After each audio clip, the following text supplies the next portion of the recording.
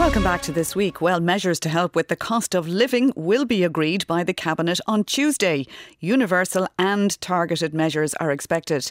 Our reporter Sharon Lynch spoke to people in Portlaoise to get their opinions on whether additional supports are needed or not.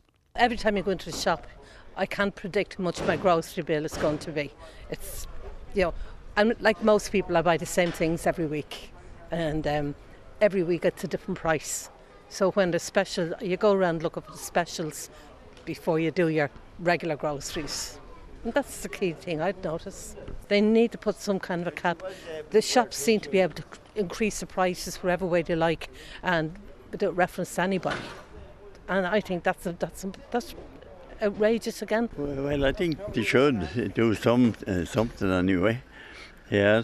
What do you think they should do? Well, the ESB thing anyway is the big one for me anyway. So that'd be the main thing. Have you seen a big difference in your bill?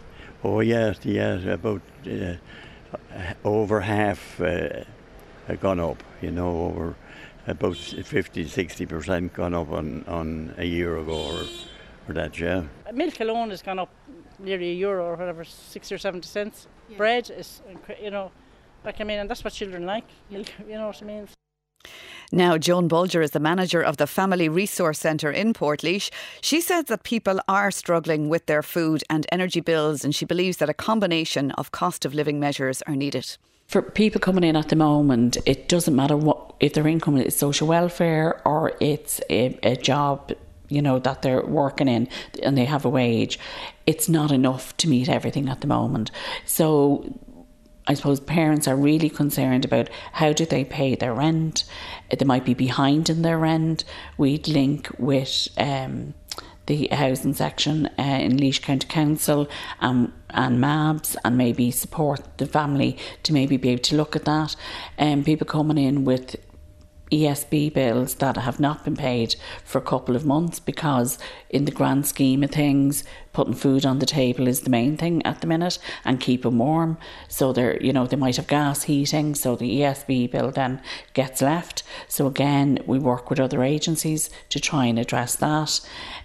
Gas is quite expensive too, and a lot of the houses who are retrofitted would have gas heating, so they have no choice but to use gas.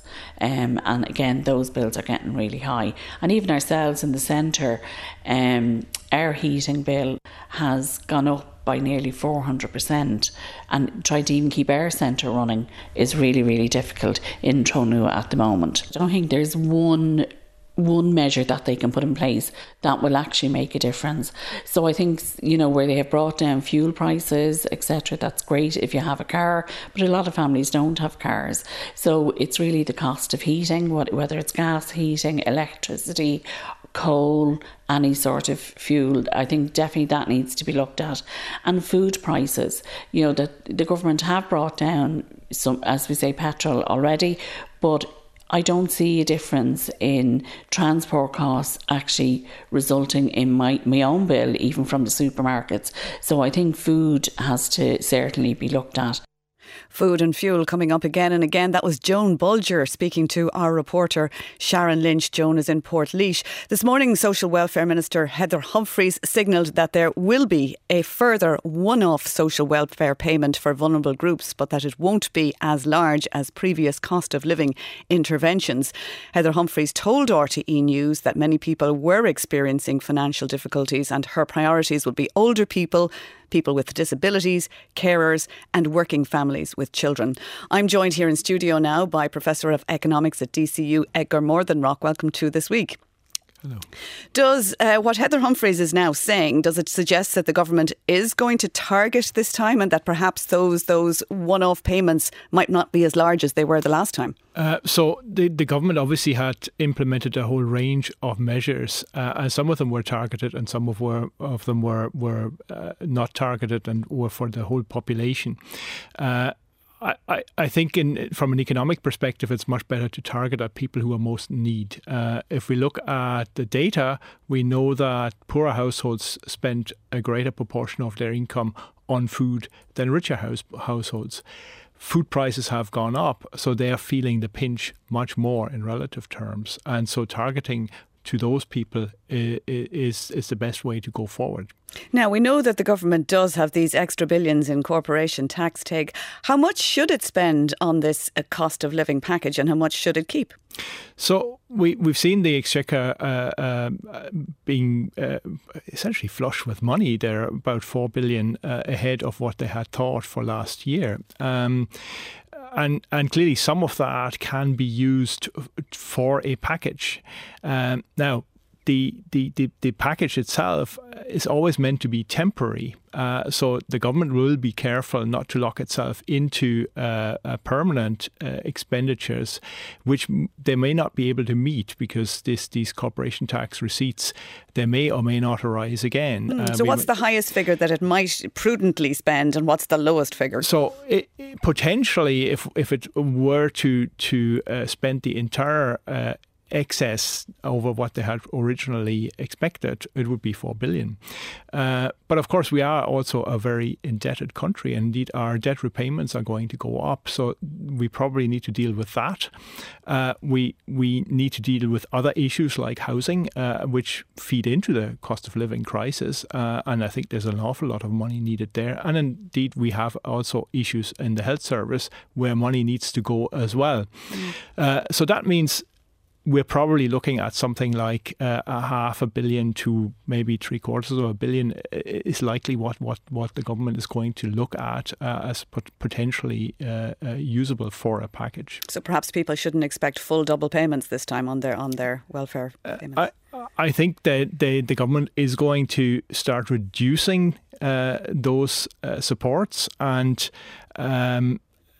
targeting them much more specifically at those more in need. I think as we're coming out of the winter, fuel is no longer quite as big a deal. Food prices will remain a big issue. And of course, people have rent problems and so on. Many strong hints that the VAT rate on hospitality is going back up to 13%. Do you think that's the right choice, if it is the choice? I personally think it should have gone back up some time ago. It's not clear to see why that particular sector over any other sector gets this kind of benefit. If it's general heating costs or electricity costs, all businesses face rises in those, not just hospitality industry. And the hospitality industry is back to normal. COVID's long gone as an issue for them. And it is correct that at the time they were facing a particularly big issue, but that's no longer there. Now, the price at the pump is always a politically sensitive issue. Those excise supports do run out in just over a week's time. Do you think that the government will wean people off that over the course of over the summer? Or what would you expect? What should they do? So prices at the pump have reduced by a little bit over 20%. And I think in that context, some of the reductions might need to be pared back. I suspect there is going to be a bit of political head scratching going on in the government, with maybe the Green Party looking for a much quicker return to the previous regime, and maybe the other parties looking for a bit slower. And I think in the end, maybe we're going to see a phased increase in the excise duties. CSO figures came out this week and they showed the disposable income for different counties around the countries. What jumped out at you for that? So this is data up to 2020, so it's not up to 2022, which would be nice to see. And it shows a continued trend of what we would call divergence. The richer counties, the counties with the higher disposable income per capita, growing that disposable income faster than those that have a lower disposable income to start with. So the rich are getting richer and the poor are getting poorer in a way. And the rich being Dublin, Cork and Limerick. And Limerick, yeah. Who's at the bottom of that list? So the bottom is Longford, and you'll see the Midlands counties, the counties along the border are not doing any thing as well as some of the counties, even in around the bigger cities like Kildare, for example, doing very well. Why would you say that even in Dublin, where rents are so high and everything seems to cost so much, that disposable income is 50% higher than in most of those rural counties? I think that's something that we've never been able to deal with properly. So we have these absolute numbers, but we can't actually adjust for differences in the cost of living across the country. And we know, at least in housing, there are very big cost of living differences, which we should really reflect in our statistics. So in Dublin, the cost of living, it is higher, but wages must be what's making up. Are the wages that much higher in Dublin than they are in the rest of the country? The wages are higher in Dublin. That is reflective of the type of jobs that you find in Dublin.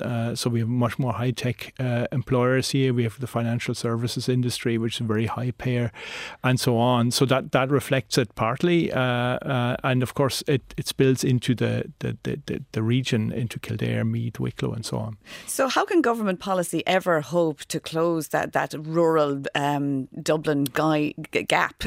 Is it something that will just always be with us by the looks of it? We actually have a policy. It's called the National Planning Framework that's attempting to address this issue.